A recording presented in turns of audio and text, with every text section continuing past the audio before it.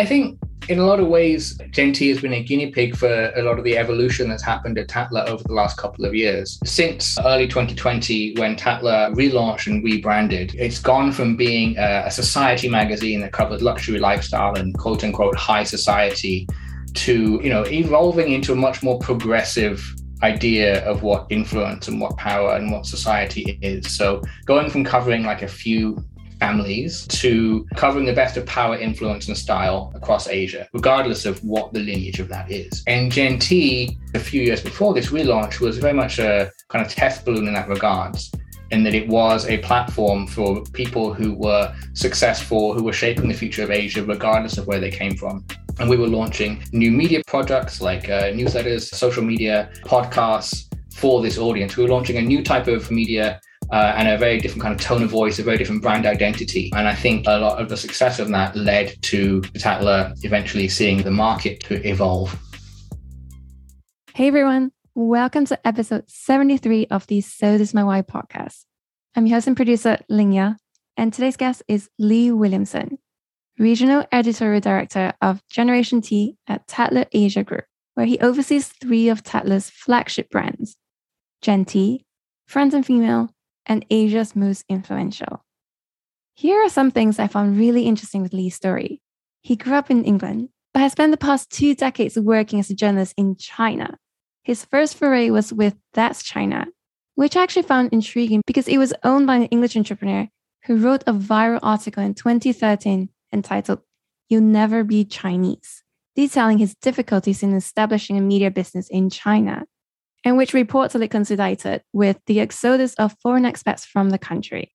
Lee offers his understanding of those events, how state censorship affected him and his work, and also his experience as editor of Time Out Beijing, which included conducting the first Ai Weiwei interview published in China since his detainment.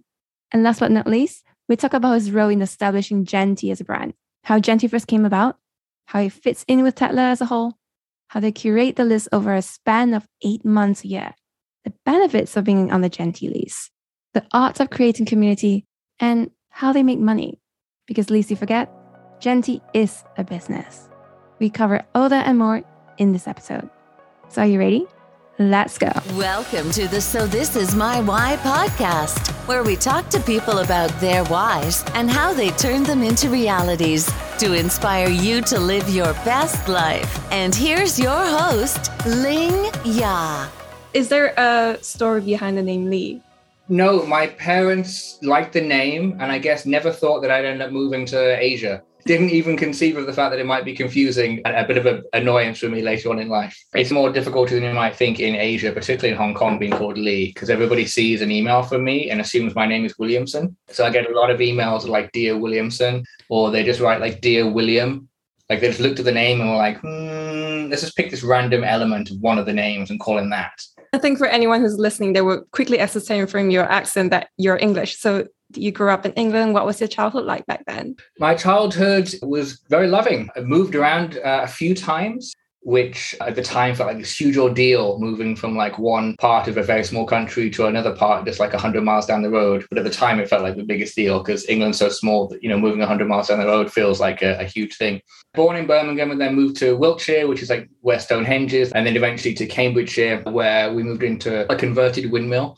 So very kind of idyllic, this kind of fantasy idea of what an English home is in the countryside. It was very beautiful and very peaceful and tranquil. That's probably why when I graduated, I was like, let's get out of here and go to China for some excitement. But yeah, that perhaps instilled in me subconsciously that wanderlust and being comfortable with change, being comfortable to moving to new places, which I eventually did my whole adult life. I've never really been in one place too long.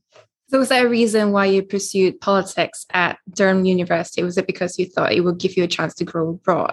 No, I mean, I think one of the things you'll find out, Lingya, is that most of my life is unplanned. Like, I love that John Lennon quote of life is what happens when you're making other plans, right? It's a cliche, but it's true, particularly for me.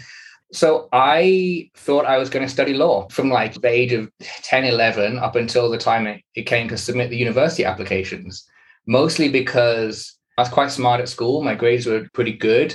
But obviously what I had in book smarts, I lacked in imagination. And so I was just like, I want to be a lawyer. Why? I don't know. They look like they're doing pretty well on TV. And then when it came to actually thinking about it, when I was submitting my university application, I was like, oh, do I want to be a lawyer? Actually, now I better think about it. And just like a year before, I started to get into music in quite a big way. I kind of became this indie kid and started to grow my hair long and dye it crazy colors. And it all came randomly. And I haven't thought about this in a long time, but I was thinking about it today when I was thinking about this interview. And I realized like a lot of it emanated from the strangest place. Like I remember getting a contract mobile phone when I was 16, which was a big deal, maybe even 15. My parents got me a mobile, which was like on a contract rather than like a pay as you go. My friends were like, whoa, dude, that's amazing. You can spend what you like on this phone. That's amazing. Anyway, and part of this package from Vodafone, the provider, was they send you a free album.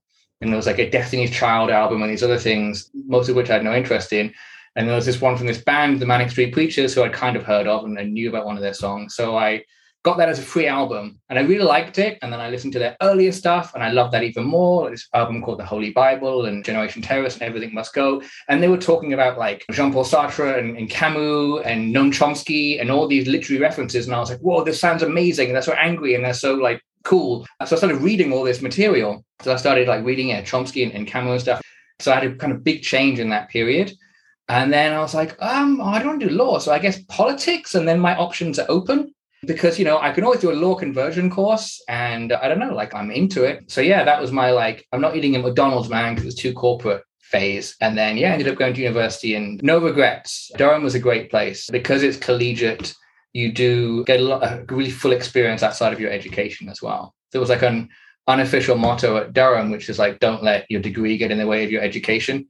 And like, I definitely learned a lot there aside from politics. So you're in this bubble. How on earth do you go from this little bubble to China? So let's do a little bit of an about turn. I think it was a bit of a bumpy road. That period of time, like last year of uni and leaving uni, I wasn't particularly equipped for adulthood. And for like the first time in my life, I spiraled into a depression, to be completely honest. And like I had some issues and I couldn't quite finish my degree because I was just really burying my head in the sand and I had all this kind of anxiety and stress and so on. And so like it took me about a year to kind of get my life back on track. And then I finally did. I sought counseling and I felt good. And I was like, okay, what do I do now? Well, I guess I'll kind of push the reset button and I'll just go away for a year, teach English, have some fun. I have some friends that are kind of doing the whole TEFL thing, teaching English abroad. It looks like a lot of fun, a bit of arrested development, honestly. Like I don't have to go out for another year if I go away and teach English. So I was like, well, I'll just go do that. So I randomly decided to move to China because the Olympics are cool and China looked like this whole new frontier. Everyone's very excited about the kind of rising China. To be completely honest, they didn't require a TEFL certificate. You could just rock up and go, hey, I speak English. And so a combination of those factors led me to go to Hangzhou. I wanted to avoid Beijing and Shanghai because I wanted the real China, quote unquote. So I ended up moving to a city called Hangzhou, which is a couple of hours by train from Shanghai, where Chairman Mao learned to read English. So the mythology goes. And was it a shock to be there? Did the locals, most of them speak English, or was it just a struggle learning that you couldn't access Google and all these other things you're used to? Yeah, it was great. It was exactly what I was looking for. And I was looking to be taken completely out of my comfort zone and just have a totally different experience than a lot of my friends were having. To wake up and every day to be challenging, but challenging in a really fun, exhilarating way. So yeah, I was kind of like a fish out of water, but it was great. I mean, to begin with, honestly, I think I was just trying to escape my problems, the past difficult year I'd had in the UK. And so I was like, this is great. I can basically be like boozy student again and like teach English and career can wait. But then I started to grow up in Hangzhou over time. And how do you end up working at That's China in 2009?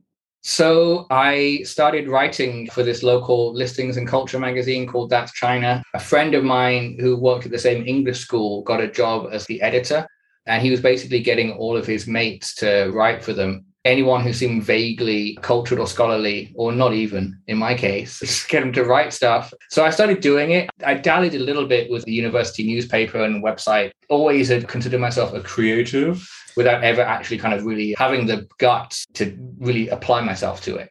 So this was the first time I was actually writing, and it was a blast because I was not somewhere where a lot of people I knew would see what I was writing and would be judgmental of it.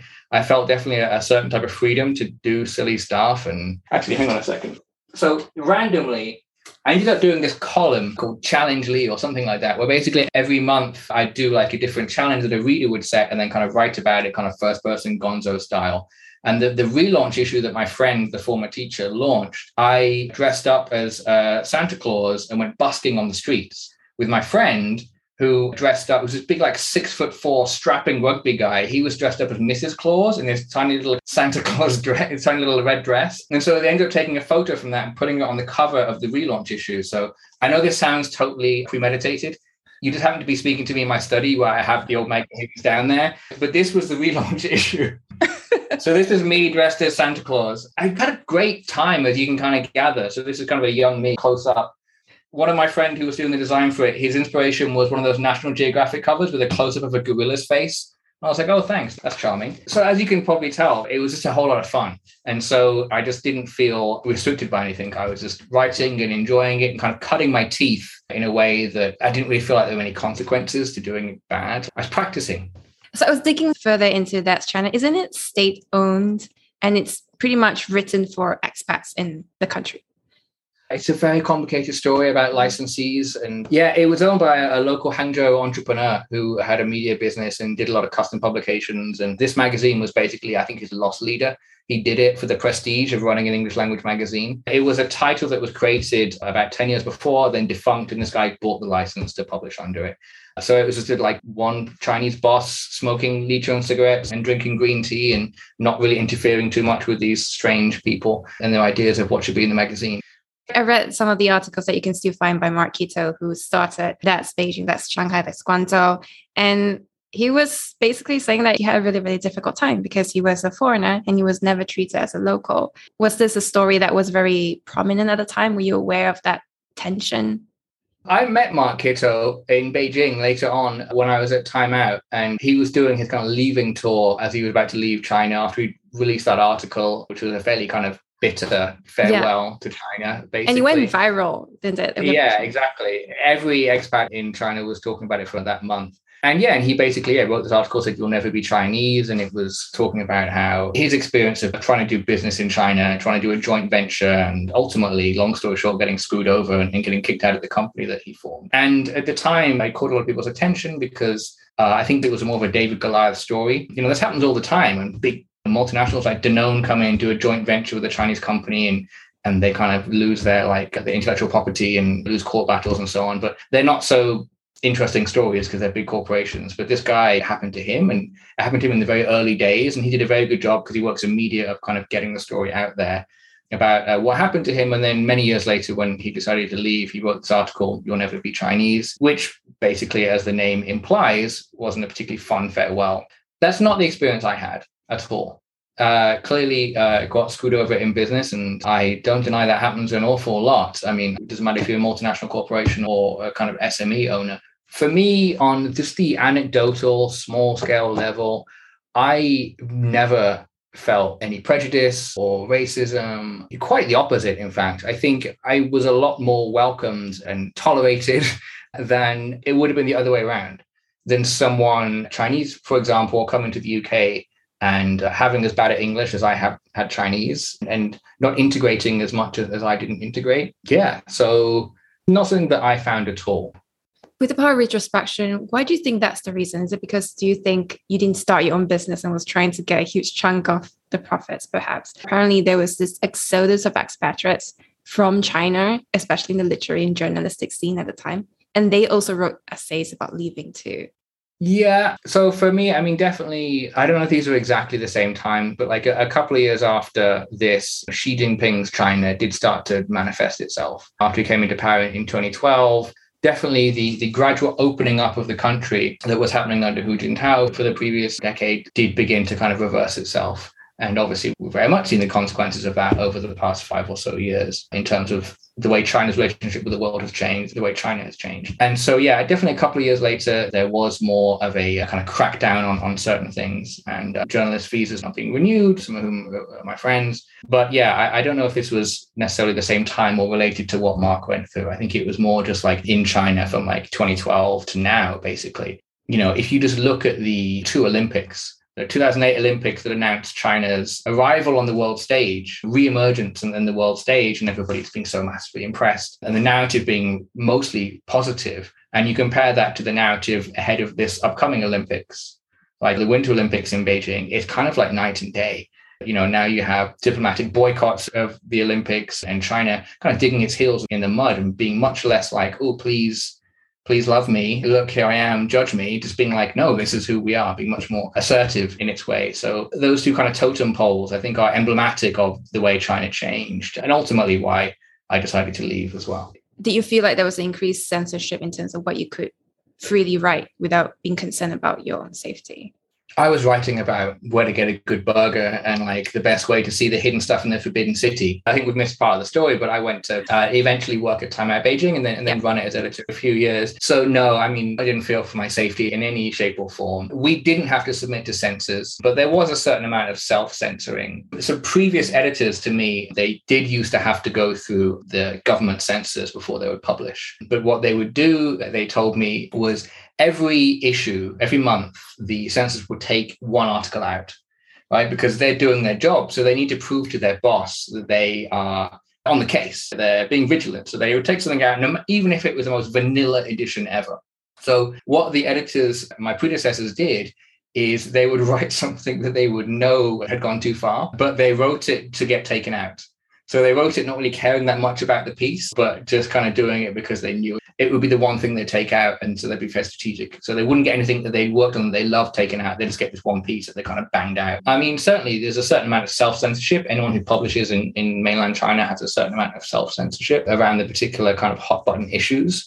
But for the most part, my job was loving Beijing and proselytizing about how great Beijing was to live in as a city, which was a really easy thing to do. Because I love Beijing. It was a fantastic place, especially in those early years. It did feel like the new frontier, like the streets are paved with gold. This is the land of opportunity. This is like the new world order. But certainly this is like where the new narratives are. And it was thrilling. So my job was to go and stand on a milk crate every day and say like to a global English language audience, this place is great and you should come here and visit or live. And if you do, make sure you go see this tourist attraction or this show, or make sure you eat here. And that was a lot of fun.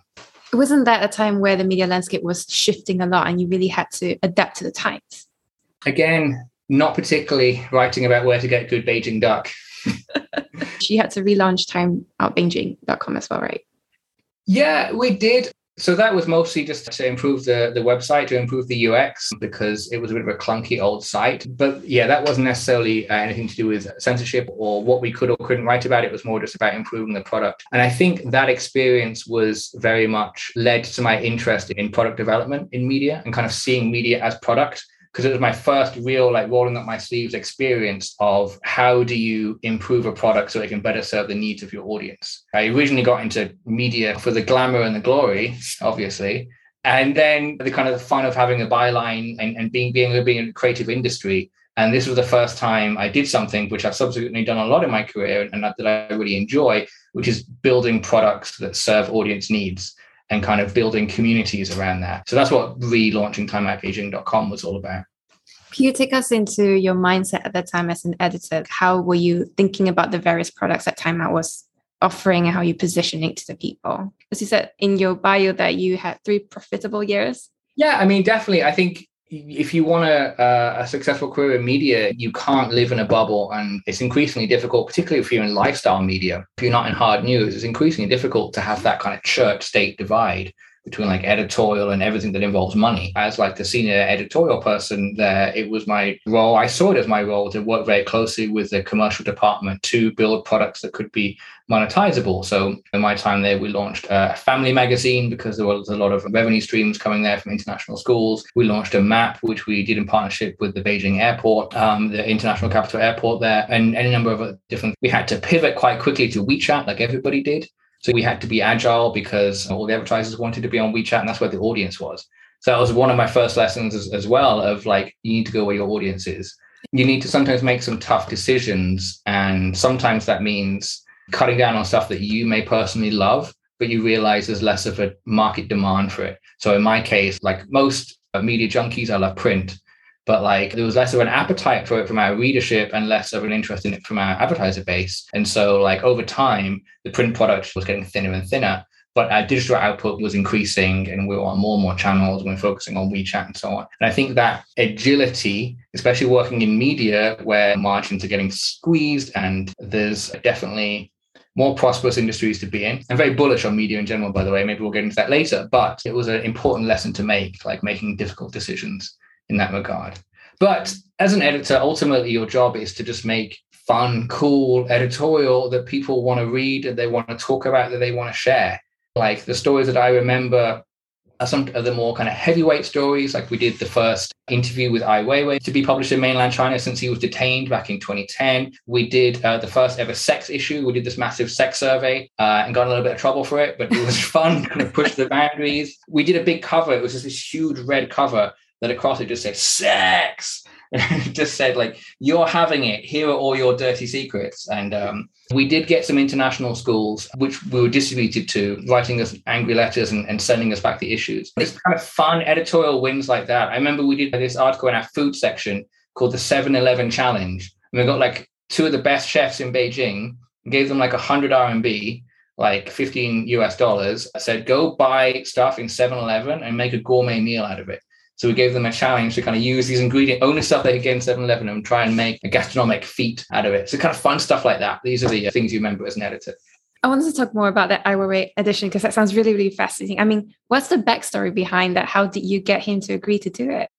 I wish I had a more interesting story to tell you, Lingya. It was more just that Time Out International wanted to do it because he had a big show coming up, I think at the Serpentine or the Tate or something. And so they helped to arrange it. So I went up to his compound on a Saturday morning in Taochangdi, and we interviewed him, and he was delightful, actually. It took a few minutes to warm up, but when he did, he was very gracious and generous with his time, and yeah, fun and funny and honest. And this is the time when he was really big on Instagram, was posting all the time. So he posted a couple of photos of me during the interview, and I kind of walked out and was like, I'm on Ai Weiwei's Instagram. And then I kind of like made some dumb joke on one of the images he put up, and he was kind of like, ha ha. And I was like, oh my God, look at me, the Ai Weiwei Instagram buddies. So yeah, so that was interesting. So it was the first interview with him since published in mainland China since he'd been detained in 2010. That was a landmark deal. But again, speaking of the kinds of hoops that you sometimes have to jump in China, like we couldn't put it on the cover just in case the wrong official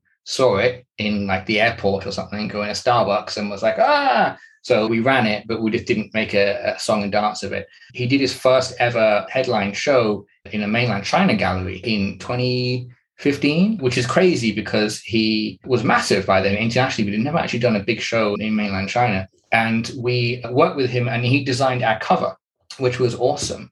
This is going to seem like I'm the most egotistical person in the world because I have like that cover before, but I'm actually looking at it now. So just for the sense of illustrations, I'm in my study, I will show it to you. I got a signed copy. So he designed our cover, and obviously it said I, like in his character, but we couldn't say it was designed by Ai Weiwei. So at the corner, we had to put I, what's this then? Guess who's designed our cover? You know what I mean? So that speaks to those kind of like opaque laws that you have to kind of get around. So how do you go from Time Out to working at Tatler? What really appealed to me about the Generation T project, the Gen T project, was this really exciting new brand, new project.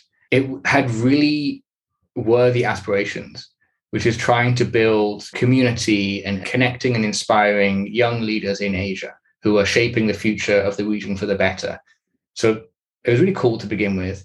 And it's an opportunity to work regionally, but then also it was a brand new project. So I was like the first hire to use startup parlance. So we cover startups a lot at Gen T. We also kind of use a lot of startup nomenclature and kind of operate like a startup in that we're a separate business unit and we're pretty agile and so on. So I was the first hire brought on board to help the head of Gen T build this project. And that was really exciting because it was a blank sheet of paper. It was like working for a startup, but it was a startup within a legacy media company, which meant that we had the resources of a legacy media company. So we had stuff like distribution and finance and IT and HR and an amazing creative team and photography team, all these benefits. And when we'd call, we'd say like, hi, I'm calling from Gen T in the early days. And they're like, sorry, what? And you say, I'm calling from Tatler. And they go, oh yeah, Tatler, cool, cool, cool. So that was like an instant, like kind of few steps up the ladder. So we were kind of starting from scratch, but we were sitting on the shoulder of this giant in the region, which is Tatler in the region, which opens a lot of doors, which gave us a lot of benefits.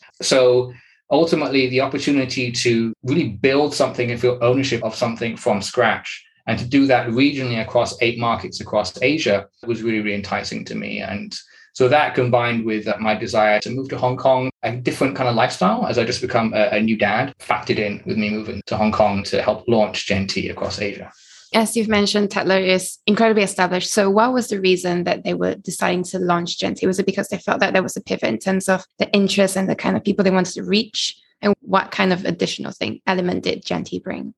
Yeah, I think in a lot of ways, Gen-T has been a guinea pig for a lot of the evolution that's happened at Tatler over the last couple of years. Since early 2020, when Tatler relaunched and rebranded, it's gone from being a society magazine that covers luxury lifestyle and quote unquote high society to, evolving into a much more progressive idea of what influence and what power and what society is. So going from covering like a few families to covering the best of power, influence, and style across Asia, regardless of what the lineage of that is. And Gen-T, a few years before this relaunch, was very much a kind of test balloon in that regards, in that it was a platform for people who were successful, who were shaping the future of Asia, regardless of where they came from.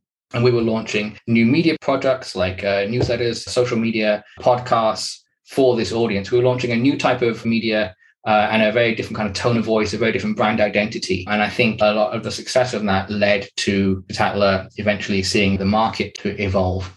How are you guys defining, say, what success means and what influence and power means? And I think Tatler, like the idea of what society is in general, has evolved.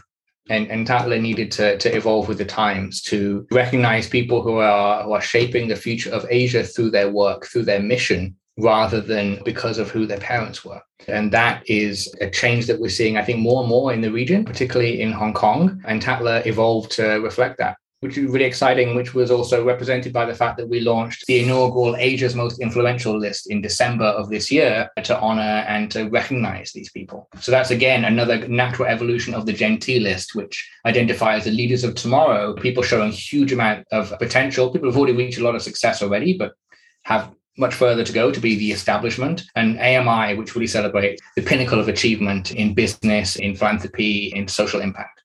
I mean, I feel like there are a lot of lists out there. You have the Forbes 30 under 30, you have the 40 under 40. How were you thinking about creating your own list? Because a lot of the people, when I talk to them, they will always ask me the question of, oh, what's the point of another list? Isn't it just glorifying yourself? Yeah, I can't comment on a competition. You said it, not me. But one of the differences between Gen-T and some other lists that you can see is that for some other lists, it's a numbers game.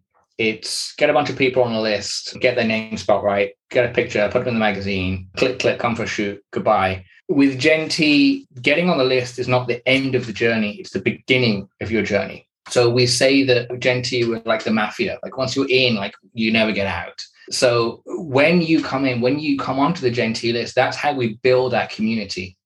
So getting on the Gen-T list, of course, it's an accolade and it's something you can put on your LinkedIn or your Wikipedia page, and we get that all the time, of course. But it's the benefits that you get from being part of the Gen-T community. So it's being covered in our content. It's being connected to like-minded young leaders, both in your country and across Asia as well. It's the kind of ancillary benefits that come from being part of our community, like access to various events or information, as well as, connections you wouldn't otherwise be able to get. I think that's the Gen-T difference. We've had so many collaborations between businesses on the Gen-T list, people that have met through us. We've lost count. We stopped tracking. We've got about half a dozen companies that have come out of the Gen-T list, of honorees that have gone on the list for something else, and then met each other and then started another company together. So many investees have met through the Gen-T list. We even have a marriage that has come out of our community. So two entrepreneurs that met in Shanghai, they're both on the Gen-T list from China, met through our event and are now married. So, community is at the focus of everything we do. And I think that's the key difference, in that we're creating a list to build a community, because what we want to do is identify these people. But then once we've done that, we want to help to catalyze their impact. And that's where the rewarding part is for me. It's not just like, hey, you're on a list, snap, thanks, bye. It's building relationships, building community with these people and helping them do the amazing things that they do, doing what we can as a media platform to kind of amplify their message, to connect them with others and to support them how we can. Are there particular examples that you're proud of to show that you have really helped to build this community? So many. I think one of the things that's been really gratifying is seeing how through the connections that we've built, people have kind of taken it upon themselves to keep the conversation going. So they will connect with other Genti honorees across the region. Back when you could travel, I remember meeting a Genti honoree in KL, and he said, whenever I travel for business, I'll look at the Genti list in like Taiwan, say if I'm going to Taiwan, and I'll find people and I'll message them on Instagram and say, hey, I see you're Genti too. Do you want to meet for a drink? Because he's like, for him, that is like the fact that they're on Genti is so we've already done the research for them that they're someone worth knowing. And that at a certain level where a conversation will be interesting for him. So I think it's things like that. We really created a community of like-minded people that kind of speaks to how we've been able to build community. And our community have come with us on highs and lows. Began initially, so Genti was incubated under Tatler locally for a couple of years. So like Singapore Tatler had a Genti, Taiwan Tatler had a Genti. And then we took these 8 individual kind of sub-brands, like they operated in silo and locally, and turned it into one Pan-Asia brand. And we did this in early 2019. The goal being to kind of come out with a big launch event, which was the Genti Asia Summit, which was a big ideas festival to kind of celebrate bold and brilliant ideas and leaders that have them in Asia. And then the protests hit in Hong Kong. And so our November date got postponed to April 2020 and the rest. So we had to pivot to virtual events. We've done, I think 60 or 70 virtual events since the beginning of the pandemic now, too many to recall, but also to small scale community events, which at the time we were like, this is really spanning our plans. Like, how do we really make an impact with these small events? We want to bring like 200, 300, 400 people into like a big swanky ballroom and have these amazing like talks and experiences and bring people together so they can really connect. How can we fulfill our mission otherwise? But in a way, sometimes when you get lemons kind of make lemonade, we discovered quite quickly that these small scale events were actually having potentially more impact than the big events, because big events are something you can quite easily consume passively. You can go to an event, you can watch a talk, you can meet a couple of people, but then you go back to your hotel room and that's kind of it. You're still kind of feeling it alone. If you have like a lunch in a pretty private location with like 8 entrepreneurs from different industries in the same market and maybe like a high-level speaker, for example, which is a format we do quite a bit, then sparks fly. People feel like they can be honest, they can share. They're not just passively consuming the content, they're engaging in the content, they're contributing, they're asking each other questions, they're learning from each other. We find that the impact of that is a lot higher because they'll go off and tell 10 people how great that event was, rather than if you watch like just a panel discussion, like, oh yeah, that was pretty good. We run a number of lunches with kind of guest speakers in Hong Kong, for example. And so many times a lot of the honorees will come up and say, that's the best lunch I've had all year. Like, when can I come to another one? This has been like sparks have flown. And so I think that's an example of like in these small ways, how we try and add value to our community. Because ultimately, that's the acid test, right? When you pull together a list of people based on high achievement, and then you try and build community around them, obviously these high achievers are exceptionally busy. That's how they got to that level of success. So anything that you do, if you want their attention, if you want their eyeballs on an article, or if you want their time to come to your event, you need to add value to their life. And I think by virtue of just how many successful entrepreneurs and leaders of all fields, whether we have all talks on the Genti list, whether it's like Malaysia's youngest parliamentarian or like the founders of like unicorn companies, they make time to come to Genti events. And I think that is something that really speaks to the impact we've been able to make.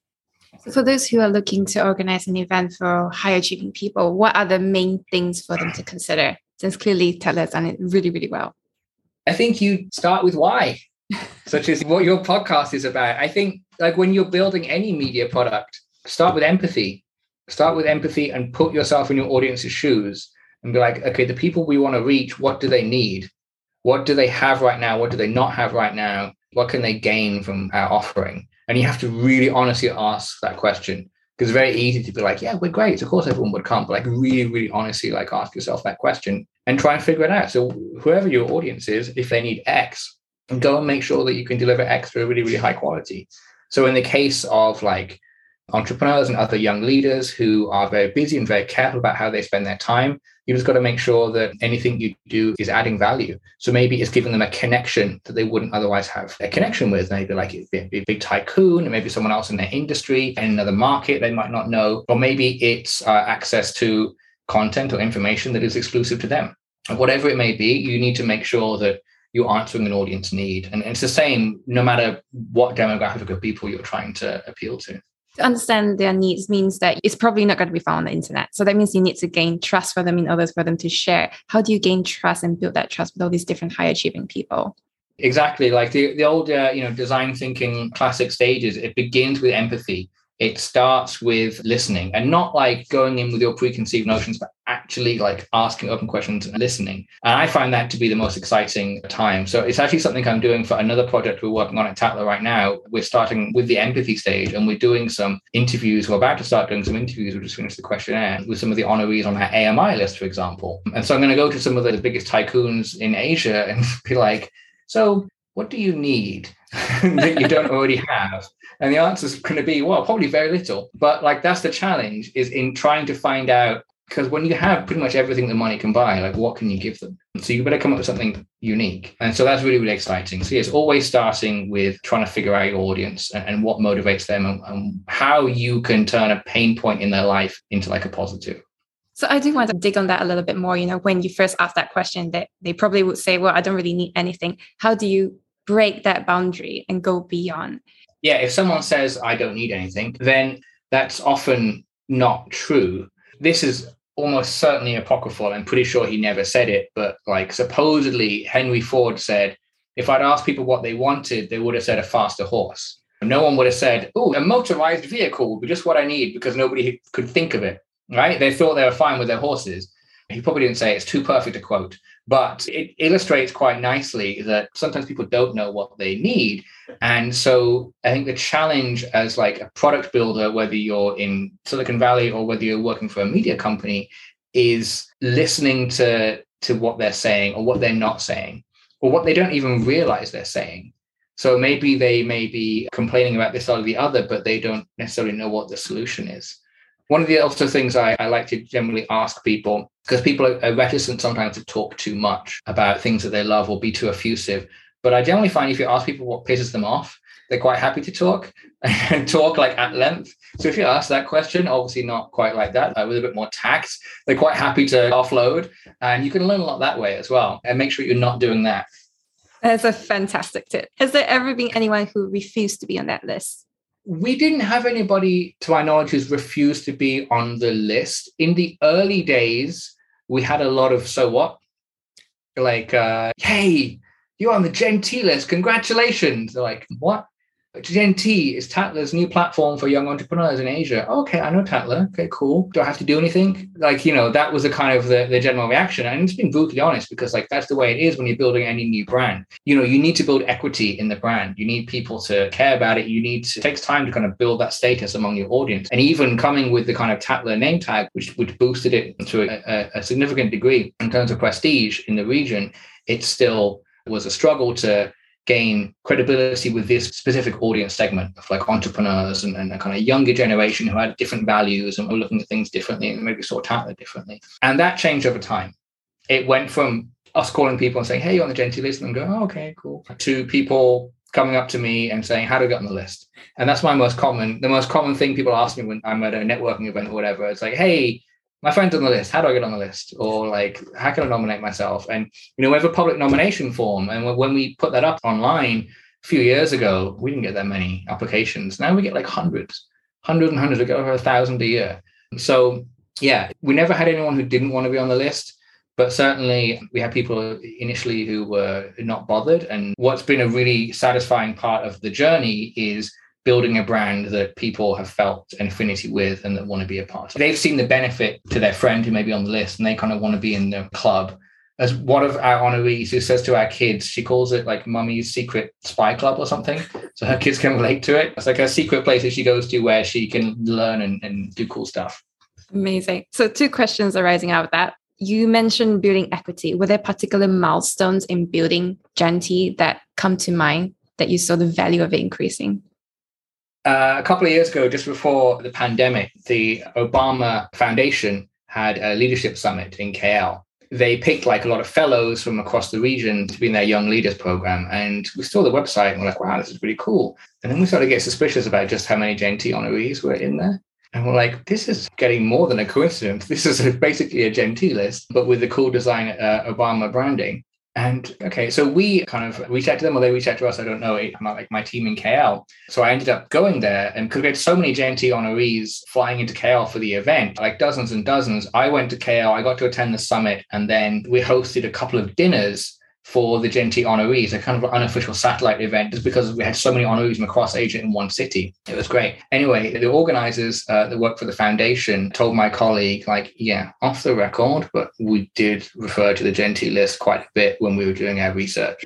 And that for me was like, oh my God, like we've reached a level of credibility and respect. Obviously, I'm not suggesting that they looked at the list and just copied it, but the fact that they use that as a barometer of credibility. They were like, when they were sifting through all their applicants and for their fellowship program and were figuring out who's for real, who's not, one of the things they looked at was their profile to learn more information about them. And if we had a profile on them that kind of already they gave them some indication that they'd reached some level of success, that was like, wow, that was a big moment for me, because this was in the early days as well. At the end of 2019, I was like, wow, we're really starting to make it. Just to give a recent example was when we launched the JNT list 2021 last September.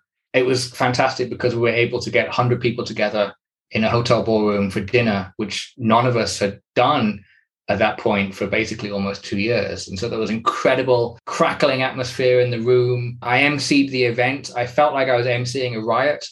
Honestly, it was just so wild in there. It was like a gala dinner, but most people were stood up between tables because they're like, oh my God, I haven't seen so-and-so in so long. And oh, I've always admired blah, blah, blah. I've wanted to meet them for a long time. You know, there's incredible energy in there.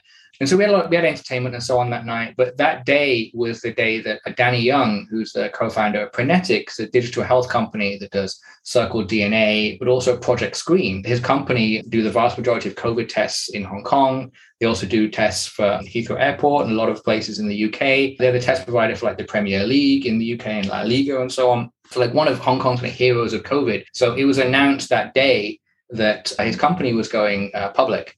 Like a $1 billion valuation, like via a SPAC. And he hadn't slept the night before because he'd been like up all night working the night before. And then from like 6 a.m., he was doing like Bloomberg and CNN and FT and all this stuff. And then he came straight away from a town hall meeting with his staff to come to our event. And that for me was like, we've got to a level where we really are bringing these people together. He had this insane day, this massive like milestone. It was the first like Hong Kong unicorn company to become publicly listed. And the founder chose to come to our event that night to celebrate. And I pulled him up on stage and I did a kind of semi-impromptu fireside chat. The guy hadn't slept for 2 days, but he was admirably kind of kept it together. I was looking around, I was looking at the stage, the person next to me, I was looking at the people in the audience, and I was like, wow, we really have the most successful, coolest entrepreneurs and young leaders in Hong Kong under one roof right now. You know, I was looking at, there's like one of Hong Kong's best known jockeys. That's that right there. And then there's like Eric Nokfar, the founder of Klook, like another unicorn company. Jack Zhang Airwallex, like they may even be a decacorn now, a huge company. They were all under one room. And that was like, wow, that's the power of JNT, that we could bring people together. We could celebrate Danny Young's achievement. People kind of felt comfortable and felt part of something. So you talked about the list, the community. So we have to discuss how you actually come up with that list. I understand that the entire process is actually 9 months and you go through it with your team. Like, can you give us, behind the scenes look of what that is like? Yeah, coming up with the JNT list is a huge headache, but it's one worth having because it's important. It's how we build our community. And also, it's kind of like our pre-vetting for all our content, because we write stories from the editorial lens of the people and ideas and businesses shaping the future of Asia for the better. So when we kind of create the list throughout the year, we then write stories on the people and the people on their list and their businesses. So it's kind of like we're focusing on people who are creating solutions. We don't write with rose-tinted glasses, we write very objectively, but by nature, we're covering kind of the positive impact that they make. So it's a very, very difficult job, but once it's done, we have just a long list of amazing stories to write for the year. Yeah, it's a massive process and it does take about 9 or 10 months. It's a huge headache, to be honest, but it's something that's very, very important to get right because that's how we build our community. So to get the right names is a multifaceted process. Obviously, we do our own market research. We ask past honorees to nominate people for the list. And then we also, every year, we find a tribe. We call them a tribe. This is our panel of industry leaders who nominate names to the list and help us to vet them. And this is really, really important as well. So they'll nominate people from their industry. And then we have our own nominations, people that are getting a lot of media attention or people that other honorees have nominated or people that we're familiar with. And then we also ask our tribe members like, hey, you didn't nominate X, even though like he or she is in your industry. Why not? What do you think of them? And so we kind of really stress test every single nomination with this committee of people who have kind of seen it all, done it all. We're talking about pretty big people. Like on our tribe this year was Stephen Chen, who's a co-founder of YouTube. These tribes, you have a different tribe for each jurisdiction? Yeah, that's right. Yeah. So it's anywhere between like 70 to 80 people in total. Wow. So most markets, we have about 10 people on the tribe, 10 or 12 people, a key part of it. But another key part of it is we have a proprietary scoring system. So we have a number of different metrics that we look at. And it's $1 million question, right? How do you measure positive impact? Like it's very, very difficult to do. But we certainly, as much as we can, we try to quantify it through some in-house metrics, which are obviously under lock and key. I can't share with you exactly the secret sauce, but we do what we can to objectively quantify it and to put kind of numbers against various achievements. But the key criteria for the Gentee list is achievement in the last 18 months. So it doesn't matter like how big you got your company 5 years ago, if it's still at the same level. It doesn't matter if you have a big name and the media is writing about you a lot. We look at an achievement. So have you entered a bunch of new markets with your company? Have you had a huge fundraising round? Have you just launched an innovative new product? All of these things are things that we look at for the list and that we will rate people based on what they've been doing in the last 18 months. So sometimes you'll get back on the list, but a lot of the time the list is about a 98% churn. It's new names because we're looking at what's happened in the last 18 months. And people who come back on the list are people that just hit like milestone after milestone, basically. Some of it's quite easy to quantify. Like I mentioned before, like I say, you have Malaysia's youngest parliamentarian. That's something that you can hang your hat on. Like, wow, this person is really leading. And then maybe someone's done like $100 million like Series B round. And you're like, wow, okay, this company is clearly valued by the market very, very highly. But then there's other people, cultural leaders and so on, who it's a bit more difficult to quantify. People, philanthropists, people in social enterprises. These people, we ask ourselves, like objectively as we can we say that their work has made the world a better place in the last 18 months? Has their work made the world more sustainable or more beautiful or more generous or more humane in some kind of way or more equitable? And if their work has contributed to making the world more equitable, more sustainable, whatever it may be, then we'll strongly consider them for the list. I imagine you must have safeguards in place to ensure that you don't fall into the trap that certain lists have. And they will have a nominee on, and there's a recent controversy. There was one person on that list, and it turns out that everything that he was being talked about was all false. How do you ensure that this doesn't happen to you? Because one incident can ruin everything. Yes, absolutely. I think by having the thorough vetting process that I just mentioned is really all you can do to avoid a controversy such as that. I'm sure that the list that put the individual that you're referring to have very thorough processes as well. But yeah, all I can speak of is from my example, which is like we do our best to not leave any stone unturned. And certainly like our proprietary scoring system is helpful, but you're still relying on information that they have provided sometimes. And so having that industry insight, having the tribe and having a strong relationship with the tribe. So not just so that these industry experts like giving us a name over email, then like that's it. Maybe they'll come to the launch party. Like we get on the phone with them, we have coffee meetings with them, we go to their office with a long list and a clipboard and like ask for their insights on people that they did nominate or people that they didn't nominate. That's incredibly, incredibly useful. And again, from day one with Gentee, that's where being part of the Tatler group really gave us a leg up, because we could like reach out to these big tycoons and established people from day one and say like, hey, do you want to help us with this project? And because we were calling from Tatler, they said yes. If we were calling from a startup media company, they probably would have said, well, they wouldn't have picked up. So based on the kind of people that you've been having on your list, do you see a trend in terms of the kind of people who are coming on and the kind of things they're doing?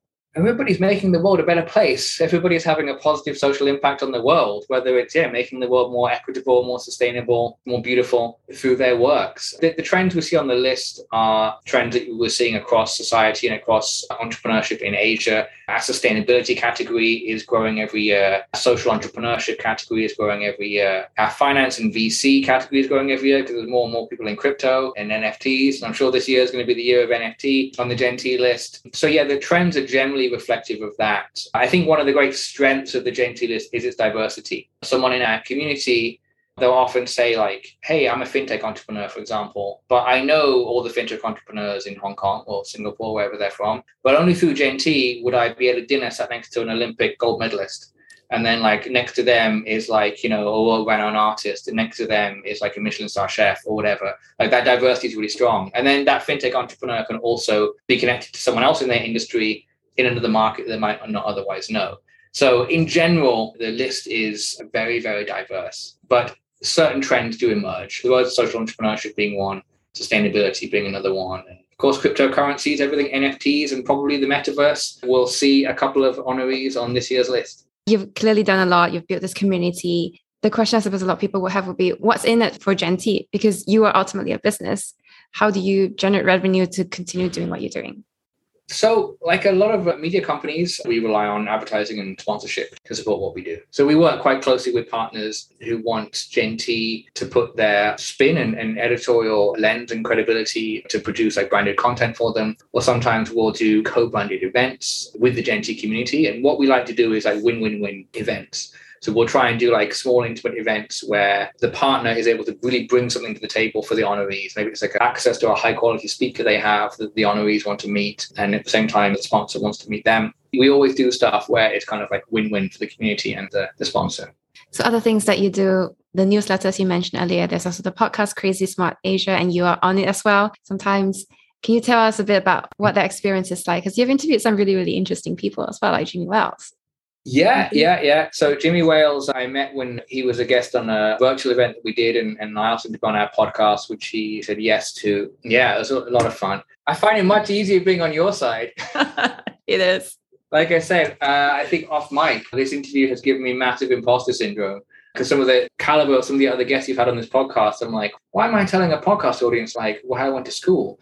Who cares? So I'm feeling very big imposter syndrome right now. So thank you so much for inviting me. It's been a real pleasure so far. So I enjoy being on the other side.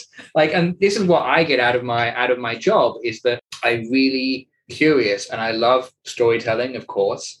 And the majority of people on the Gen T list that we do coverage on, they have these incredible stories, and Crazy Smart Asia gives us the long form capability to really tell those stories in their own words. Like there's only so much you can do with even like a 2,000 word article, but to spend like 45 minutes talking to somebody and hear the intonation in their voice, what gets them riled up, what gets them morose, like that's really, really exciting. And so far, Kevin Kwan hasn't sued us for using the Crazy Asian bit, which is good. I mean, I saw quite a few of the interviews that you've done before. You clearly love it. You're very natural at it. What is your process in preparing for these kind of interviews? I think no different from yours. I've listened to a lot of your interviews, and a lot of your interviewees have said, like, your research is so good. And I have to say, the exact same opinion. I don't know if you've been calling my mom or what, but like you seem to know a lot about me, which is really impressive. So I don't think it's really any different in that we'll do some research on the guests. We'll often do a pre-interview just to kind of break the ice and get a sense of like what they're excited about, what they're interested in talking about. I'll maybe test the water then if there's something like uncomfortable potentially for them to talk about. I'll see if they're willing to do it because they'll say yes, and that's great. And if they say no, then you get rid of the frostiness on the pre-call rather than the recorded interview. And otherwise just kind of record a longer podcast and then edit out the boring questions. But that's what I love most about my job is I get to meet some of the coolest, most influential leaders in all different kinds of fields. Back when we could travel every year when we launched the list, I get to fly around the region and go to the launch parties in each of our 8 markets across Asia. It's like entering a cheat code in a video game. Right? Because I'd like kind of fly into a city, like I fly into KL, for example, like dump stuff in a hotel room, get changed, go downstairs, usually to the ballroom of the same hotel. And then there's like 50 of the most inspirational, amazing leaders and entrepreneurs in that country. And they're all under one roof. It's like shooting fish in a barrel, go from one to the other to the other. And so for me, someone who's very kind of curious and just gets really, really excited in telling people stories and hearing about the things people have gone through and what they've overcome and what they've been able to achieve, that's what gets me excited every day by coming into work. Is there a particular person that comes to mind right now that has really excited you recently? The last episode of Crazy Smart Asia, we interviewed Nadine Lustre, who's a big pop star and an actor in the Philippines, like huge, 10 million plus Instagram followers or something. And she's been quite candid in the past talking about mental health. And in the pre-interview, I was like, we talked about this in the past. And then she kind of mentioned like suicidal thoughts and so on. And, I was like, are you willing to discuss this? And obviously, it's very personal to you. She said that she was willing to discuss her brother's suicide and so on. So I went into the interview, obviously, with the utmost tact. And we had a conversation. And she was so incredibly brave and honest. And she revealed quite a bit about her struggles with depression and a suicide attempt that she'd made that she'd never revealed before. I didn't know the conversation would go there at all. And I was just kind of bowled over by her bravery and how she's this big pop star actor that could just be like raking in the sponsorship deals, product placement on her Instagram, etc. But like, she doesn't have to talk about that stuff, but she's using her platform because she wants to raise awareness of suicide and depression and destigmatize it. And that's a microcosm of everyone that's on the GenT list. We think of pop stars as maybe not sometimes the deepest of people or whatever, but like everyone on the GenT list, we identify them for a reason. And she kind of really showed that in that episode, and that she had this courage and tenacity to talk about a really difficult topic. So that was something that genuinely bowled me over that we did recently. Like I said, it was the last episode of the most recent season of our podcast. And for me, that hits home because I used to be a Samaritan's volunteer back when I lived in the UK, which is a kind of suicide prevention line, which is difficult for me because it's listening and usually I'm a big talker.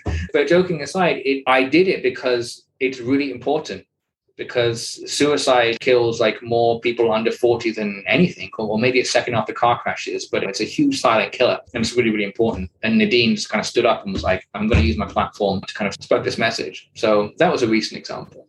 Wow. Thanks for sharing that. I mean, we've talked a lot about what you've done before, but what's coming for in the future? Do you have any plans for the future? Does GenT have any plans for the future? What can we expect? So yeah, plans for the future, a lot. We are hoping eventually to be able to deliver on that promise of a summit this year, should COVID restrictions allow. But I think one of the most exciting new projects we have, we're not a continuation of things. We're looking forward to the GenT list this year. There'll be a new season of our podcast and so on. One of the most exciting new products that we're launching is called GenT Disrupt, which is an online learning course. So basically like masterclass style videos, but aimed at millennial and Gen Z young professionals in Asia who are looking to upskill and give their career a boost. We have partnered up with Sofa Soda, which is a startup in this space run by Tim Yu, who's a GenT honoree and good friend of GenT's. He's created this platform. We've partnered with him. We're creating 10 courses with GenT honorees as the talent to kind of teach people everything from like NFTs to like emotional intelligence, public speaking, entrepreneurship and leadership, to help them upskill and disrupt, basically. That's why it's called GenT Disrupt. So that's really, really exciting, because a lot of what we do is we do put out a lot of content to a wider audience, but also a lot of what we do and the value we bring is to the people in that community, the GenT honorees. So this product is truly like B2C. It's out there with the mission of helping our wider audience to kind of like, upskill and improve themselves. So that's super, super exciting. We're doing 5 in Taiwan with a GenT honorees from our Taiwan list, which will be in Mandarin. That's launching next month. And then starting this summer, we're doing 5 with our Hong Kong honorees. They're super, super exciting. Tim Yu is one of our good friends, very inspiring entrepreneur. He's the founder of Snap Ask, which a lot of people will be familiar with. It's like Uber for tutors. You take a picture of your homework and get connected with a tutor. So he's built one really impressive business already that's doing incredibly well. And he's launching now a second one. And I'm sure it's going to reach equally stratospheric heights as well. So for me, that's been one of the most fun things the last couple of months, because as I've said a couple of times, I love building media products. And this for me is totally new space. Like I know nothing about online video courses and so to work with a partner with expertise in the space, but to bring the GenT brand, GenT editorial voice, and of course people from our community, and working with them to kind of put something out into the market that we're really proud of, has been another cool process. And even though you've talked about imposter syndrome before, I'm sure there are lots of people listening who really admire what you've done and want to follow in your footsteps. What advice do you have for these people? Don't beat yourself up too much. I had a pretty slow start in my career. I didn't know what I wanted to do. And I felt like definitely in my mid to late 20s, I had to play a little bit of catch up because I was kind of treading water, worried about making a wrong move and almost like paralyzed in living too many different directions that I could take. And so I didn't take any of them. And then I realized that I was being so hard on myself, like, Lee, if you haven't done this, that, and the other by the time you're 24, your career's over. And that's very much not the case. I'm now realizing at the grand old age of 36, life's a long game. So just kind of be easy on yourself, be kind to yourself, just take it one step at a time. Just make sure you're focusing on improving yourself, always being in receiving mode, try and learn and soak up as much as you can. Do jobs that challenge yourself, do jobs that you find rewarding. And if you go into it with the right mentality, then things will come. So do you feel like at this point you have found your why? I think I'm closer to finding it. I think I've discovered in the last decade a lot of whys. I don't think people have one why. At least I don't. There's a lot of things that make me excited to do what I do and to get out of bed in the morning. And they include coming up, building media products that audiences love. Also mentoring and training other people in the industry where I'm able to. Like there's a lot of satisfaction in that, in like helping people in the early stages of their career. I think there's a few different whys. There's a few different things that make me excited to be doing what I'm doing. And I'm pretty sure I'm going to find some others in my career because I'm very much an unfinished piece of work myself. And I think over time, I'll discover even more. And that's exciting. Like if you feel like you've just found all your whys, then what's there left to kind of reach for? I found a couple of them and watch this space, I suppose. And throwing in a wild card here, what is one thing that you feel you should be doing, but you aren't, and why? Despite what I just said, I think I should probably be less hard on myself even than I am, because everybody has a proclivity to be a bit hard on themselves and to compare themselves to others and to kind of wish they were doing certain things or wish they'd done things a little bit better. And so I think I should be better at that. Although I think, as we've touched upon before, everything begins with empathy, right? But I think you can always be more empathetic. You can always listen more. So I think there's a lot of things that I feel like I'm still learning how to do, and I want to get better at them. And what kind of legacy do you want to leave behind? I think, as relating to what I just said, I'd like there to be a lot of younger journalists who would be like, yeah, I learned a lot from that guy. To be remembered as someone with humility.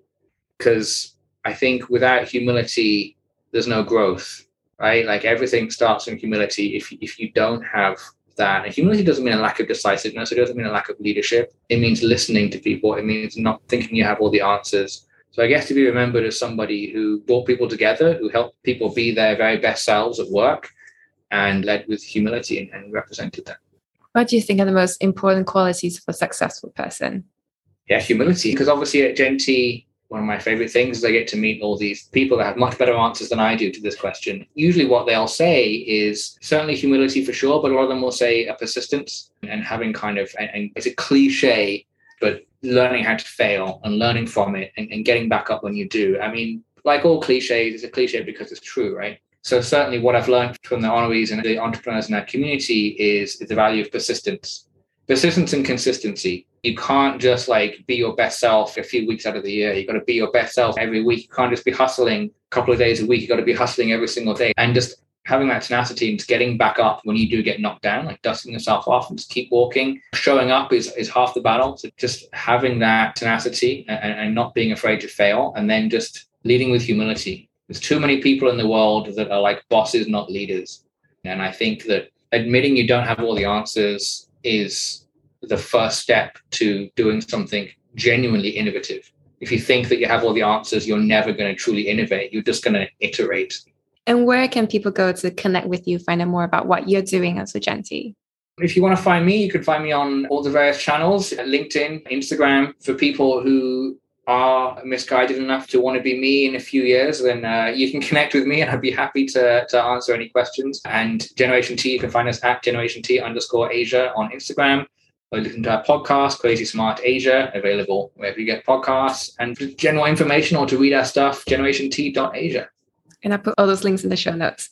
Before I run it up, you actually mentioned that you had stopped drinking 4 years ago. What's the story behind that? Yeah, I did. So I did dry January in 2018, and I'm still doing it technically. It's the longest, driest January on record. It was one of those things. I just moved to Hong Kong, and my wife and my son, who was like 18 months at the time, hadn't yet joined me. And so I was like, well, I guess meet some friends and kind of go to pubs or whatever, like as I would do in Beijing, who I probably won't see that much when my family get here. Or I can, run a bit more because I like running and kind of try and get into a bit more shape. Because in Beijing, I love my job, as I mentioned, and it was to prophesize about how great the city was, but it was also to know the city's like F&B scene. And so a lot of my professional network and my personal network were kind of the same. And there was always a new bar opening, or there was always a new restaurant that had a new menu. So I put on an awful lot of weight. I was like 108 kgs, pretty big. If you look back at pictures of me, it looks like I've been like stung by a bee or something. It looks like one of those like face apps where like you can kind of change somebody. So I was looking to lose some weight. So this is what instigated it. But all of a sudden, like after a month, I just felt I had more time. I wasn't like going out later. So I was getting up earlier. And then I had more energy for that obvious reason. I don't know. I just had more clarity, more focus, kind of better moods. I had less fat and more money, which is the right ratio of everything. And I generally, and I know that everything has come back to empathy today, but I felt like I had more empathy. I feel like a lot of the time in conversations, people are waiting for their chance. They're not listening. They're waiting for their turn to speak. That it really accentuated when people are drinking. I had a couple of drinks. They're not really listening. They're waiting for their chance to blah, blah, blah. So for me, yeah, it wasn't an addiction issue or anything. But when I did it for a month, I was like, oh, that's interesting. I feel really good. I was like, let me see if I can do it for 3 months. And I did. And I was like, let me see as a personal wellness challenge. Can I do a year without drinking? That would be quite the achievement. And then I did. And then by the end of the year, like my brain had rewired. It's like, zzz, like I was like, I guess I'm going to start drinking again now. And I was like, why? Which is like, as a British male in his early 30s, was a very strange realization. So yeah, so I still kind of reap the benefits in terms of like more focus at work and generally better sleep and so on, and have more time for my son and everything. Is there anything else you'd like to share that we haven't covered so far? I think, yeah, this has been a lot of fun. And I've shared more in the last hour and a half or so than I have with anyone for a long time. And I've really enjoyed it. So I don't think I have anything else to give. But yeah, I want to say thank you so much for inviting me on your podcast. I think it's fantastic. I love what you're doing. And it's been a real treat, like a real honor to be invited. So thank you so much. And that was the end of episode 72. The show notes and transcript can be found at sothismywhy.com/72. And stay tuned for next Sunday, because we'll be meeting one of Asia's only 2 Black VCs about his journey from being an entrepreneur in the Netherlands and being on the same board as the CEO of ING, the Prime Minister of New Zealand, and the head of the UN, to his time at Harvard before taking up a role as a VC in Singapore. We talk about his experience raising $60 million for his fund, how LPs are different in Southeast Asia compared to Europe and the US, and the types of founders he works with. If you want to learn more about what it's like being a VC in Southeast Asia, then stick around and see you next Sunday.